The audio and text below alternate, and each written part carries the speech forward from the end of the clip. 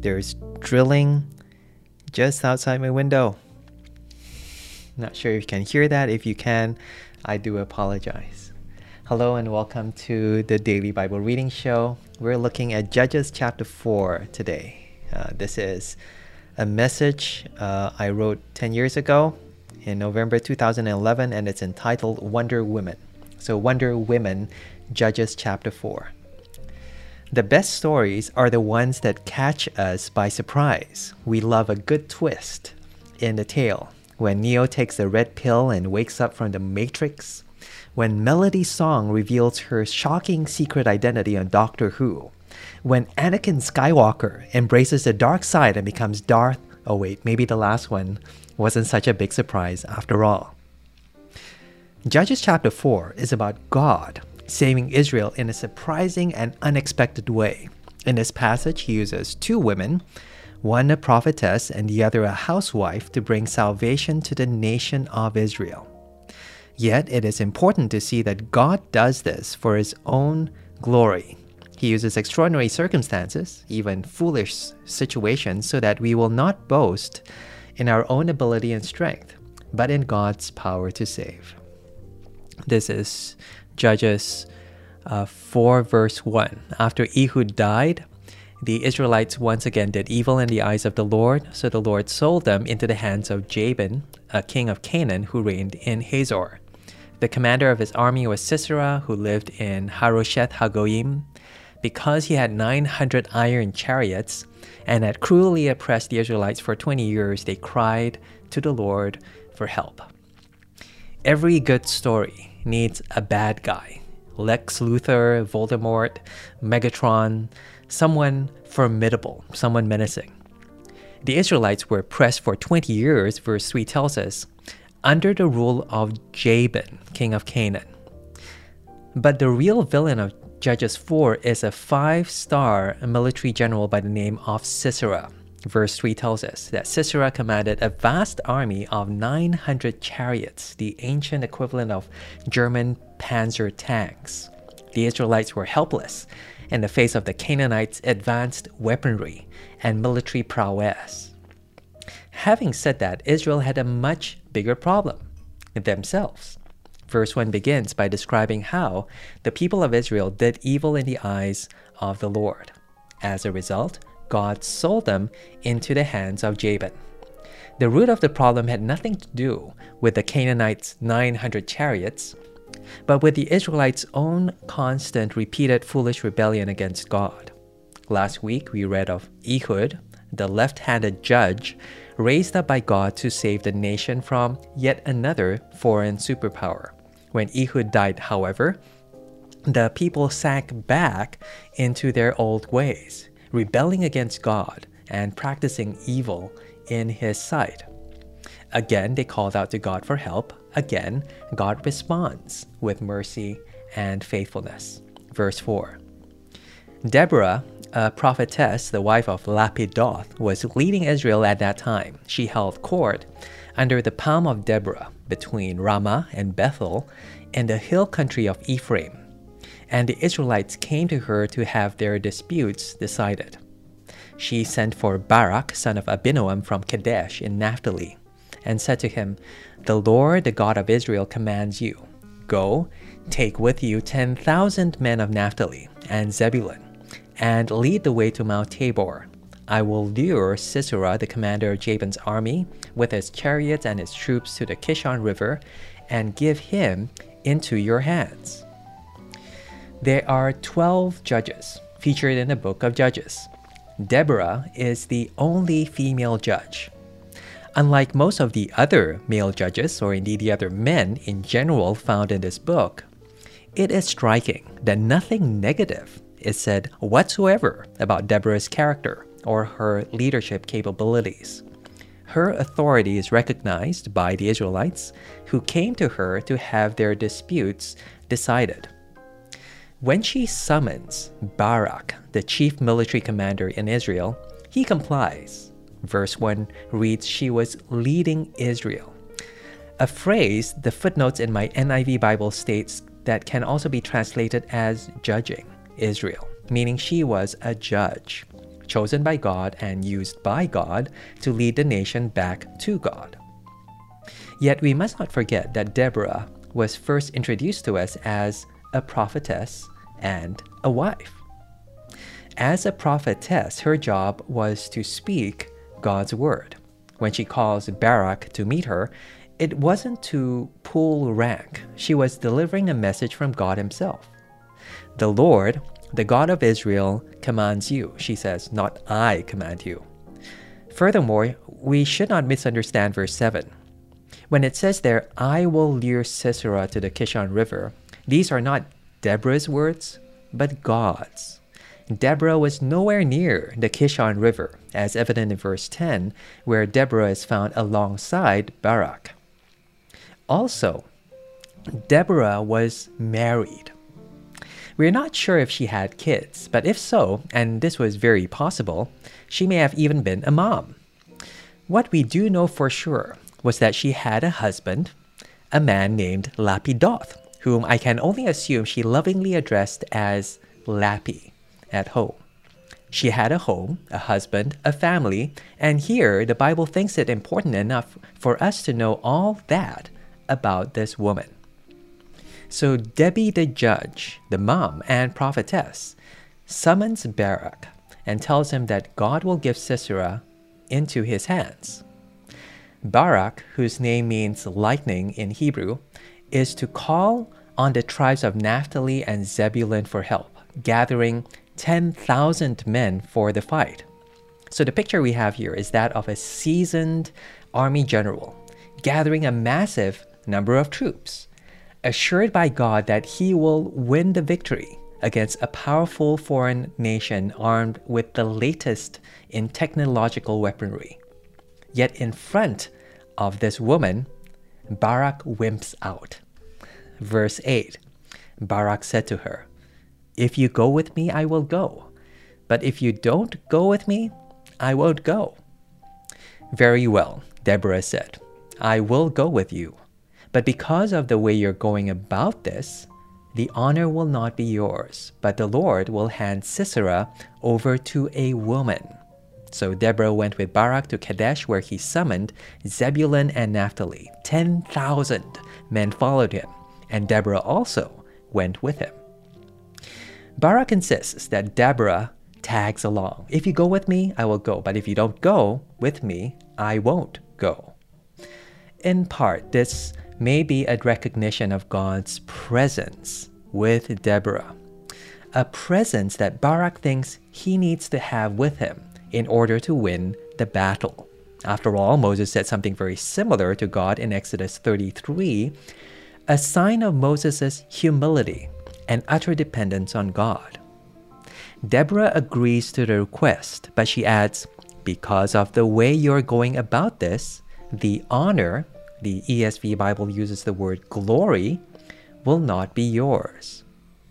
God had given Barak the promise of his word, but Barak wanted instead the presence of a woman. Because of this, Barak would win the victory, but the glory of the battle would go to another. The Lord will hand Sisera over to a woman, Deborah foretells.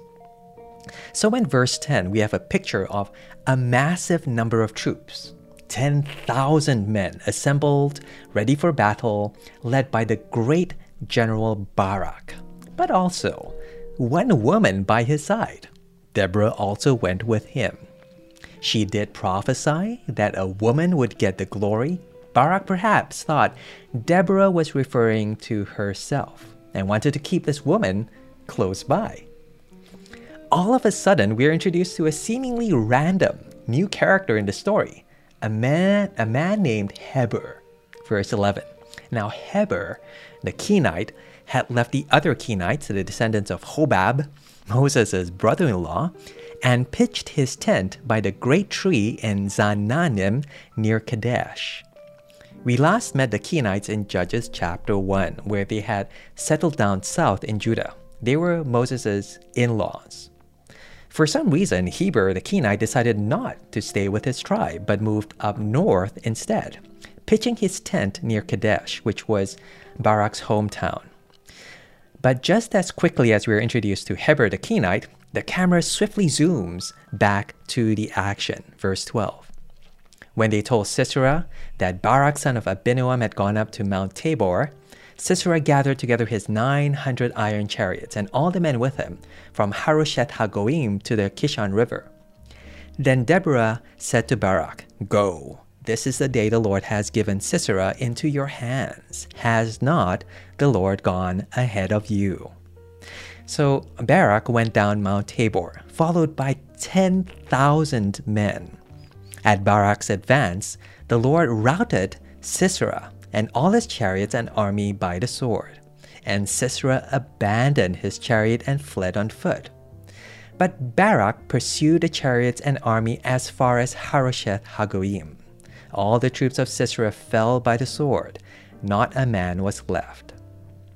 Sisera hears of Barak's troop movements and assembles the entire panzer division, all 900 of his iron armored chariots, leading them into battle up Mount Tabor.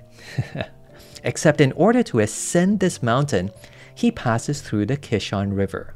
Something happens at the Kishon River, something peculiar, which causes Deborah to turn to Barak and say, "Go! This is the day the Lord has given Sisera into your hands." Adding these curious words, "Has not the Lord gone ahead of you?" What did she mean? What did she see? We find the answer in Judges chapter 5, a song which Deborah sang to commemorate the battle and eventual victory Israel saw later that day. This is Judges 5 verse 20. From the heavens, the stars fought. From their courses, they fought against Sisera. The river Kishon swept them away, the age-old river, the river Kishon. March on, my soul. Be strong. The chariots were swept away by the river Kishon. It may simply have been that their wheels got stuck crossing the riverbed, making them sitting ducks. Notice in Judges 4:15, Sisera abandoning his chariot. Or that the waters overcame the horses and a sudden rise in the levels drowned the Canaanite army as they crossed the river. Not unlike what happened at the Red Sea with the Egyptian forces in Exodus 14. What Deborah does tell us clearly is that this was God's doing. From the heavens, the stars fought. They fought against Sisera. Or as she says to Barak here in Judges 4:14, "Has not the Lord gone ahead of you?" Barak advances against Sisera, followed by his 10,000 troops, down Mount Tabor, yet Judges adds, at Barak's advance, the Lord routed Sisera and all his chariots. The battle was decisively won. All the troops of Sisera fell by the sword, not a man was left. But the story hasn't ended. Sisera gets away, and Barak is in hot pursuit of his prize. Verse 17. Sisera, however, fled on foot to the tent of Jael, the wife of Heber the Kenite, because there were friendly relations between Jabin, king of Hazor, and the clan of Heber the Kenite. Jael went out to meet Sisera and said to him, "Come, my lord, come right in. Don't be afraid." So he entered her tent, and she put a covering over him. "I'm thirsty," he said. "Please give me some water." She opened a skin of milk, gave him a drink, and covered him up. "Stand in the doorway of the tent," he told her. "If someone comes by and asks you, 'Is anyone here?' say no." But Jael, Heber's wife, picked up a tent peg and a hammer and went quietly to him while he was fast asleep, exhausted. She drove the peg through the temple into the ground, and he died. Sisera flees the battle and seeks refuge in Heber's home. It turns out that Heber is an ally. There were friendly relations between the Canaanite king Jabin and his family. Still, instead of hiding out in Heber's garage, Sisera goes to the tent of Jael. Heber's wife. We are not told why. Maybe he thought no one would look in a woman's tent. Clearly, he didn't think of Jael as a threat. She was so warm and welcoming. "Come, my lord, come right in," she said. "Don't be afraid." Probably implying that this 5-star general was rather freaked out by the sudden defeat of his entire army. "I am thirsty," Sisera says. He might as well have added, "Mommy," like Sheldon from Big Bang Theory asking his neighbor Penny to sing "Soft Kitty" every time he falls sick. "Soft kitty, warm kitty, little ball of fur, happy kitty, slippy kitty, purr, purr, purr." Jael offers him milk instead. How sweet. And notice how she keeps covering him up. Big, strong, menacing General Sisera comes into her tent, and Auntie Jael goes, "Come here, sweetie, have a lie down. Did that big bully Barak smash all your shiny new tanks? Aw, you poor thing." It's ironic how Sisera tells Jael not to let anyone know he's hiding in her tent. Verse 20 literally reads, "If a man comes and asks, 'Is there a man here?' you say, 'There is none.' There is no man in the tent. A woman, yes, and a scared kid, maybe, but no man." Sisera drinks his milk like a good little boy. Nice Auntie Jill pulls the Star Wars sheets over him and kisses him goodnight. Then, kabam! He is dead. It's like switching the channel in the middle of a CBBC kids program to a late-night horror movie. In a split second, the sweet, innocent housewife turns into a serial killer. Jael takes a tent peg and a hammer and drove the peg through his temple into the ground. As if to state the obvious, the author adds, "and he dies." Ouch. Meanwhile, Barak rides in with the cavalry. A little too late. Verse 22. Barak came by in pursuit of Sisera, and Jael went out to meet him. "Come," she said, "I will show you the man you're looking for." So he went in with her, and there lay Sisera with the tent peg through his temple, dead. Deborah's words were fulfilled. The victory may have been Barak's, the battle won by the celebrated army general, but the glory went to a housewife. But in actual fact, the glory went to God. Verse 23. On that day, God subdued Jabin, the Canaanite king, before the Israelites. The hand of the Israelites grew stronger and stronger against Jabin, the Canaanite king, until they destroyed him. As if to say, oh, and by the way, God took care of King Jabin. It is mentioned almost in passing. The whole chapter was focused on this one battle, on Deborah, Barak, Sisera, Jael, and the 900 chariots, not to mention the 10,000 men. But God took care of the problem in an instant, on that day. Almost to drive home the point, God doesn't need to use a general like Barak. God doesn't see Sisera and his tanks as a threat. But he uses people like Barak, and he confronts his people Israel with seemingly insurmountable forces like Sisera, remembering that it was God who gave Israel into the hands of Canaan to show them and to remind us of his glory. He is God. Come to think of it, the whole book of Judges, the whole chapter 4 is filled with twists and turns. Deborah, the female judge, Barak, the hesitant military commander, the 900 tanks defeated by a bit of water, the 5-star general assassinated by a housewife, the subjugation of an enemy king mentioned not on the front page but in small print near the classifieds. And the question is, why does God do this? Why does God save like this? 1 Corinthians 1:18 says this, "For the message of the cross is foolishness to those who are perishing, But to us who are being saved, it is the power of God. The death of Jesus on the cross is foolish. It doesn't make sense. It's weak, illogical, nonsensical even. How can a peasant dying on the cross 2,000 years ago be relevant to my life today? Much less promise me eternal life, forgiveness of sins, release me from the judgment of hell, and bring me into relationship with God. It is foolishness, says the Bible, to those who are perishing. But to us who are being saved, it is power, the power of God. Why does God save through this strange and peculiar message of the cross, the message called the gospel? So that we will trust in Him and not in our own abilities and strength. 1 Corinthians 1 verse 26. Brothers, think of what you were when you were called. Not many of you were wise by human standards.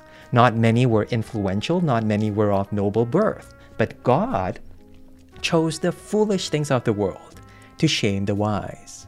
God chose the weak things of the world to shame the strong. He chose the lowly things of the world and the despised things and the things that are not to nullify the things that are, so that no one may boast before Him.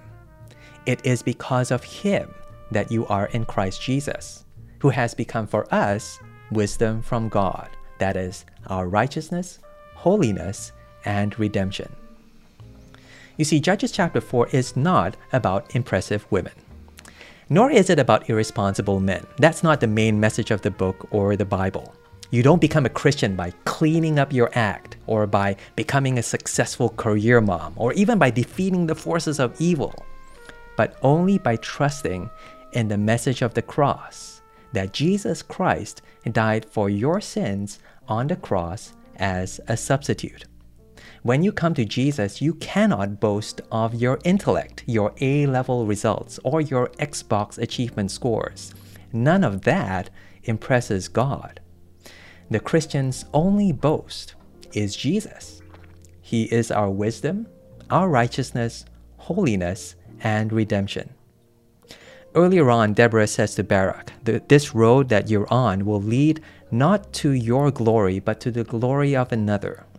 The Christian hears this and says, Hallelujah! We thank God because this road leads us to Jesus. Yet at the same time, all the glory that Jesus deserves as God's Son, especially seen in His obedience on the cross, all that comes to us when we trust in Him. He is our wisdom, our righteousness, our holiness, and our salvation. Jesus is our glory. These are the lyrics of In Christ Alone. In Christ alone will I glory, though I could pride myself in battles won, for I've been blessed beyond measure, and by His strength alone I'll overcome. Oh, I could stop and count successes like diamonds in my hands, but those trophies could not equal to the grace by which I stand. In Christ alone I place my trust, and find my glory in the power of the cross. In every victory, let it be said of me, my source of strength, my source of hope is Christ alone. You've been listening to the Daily Bible Reading Show. We've just looked at Judges chapter 4 in this message entitled Wonder Women. Thank you for listening. Take care and God bless.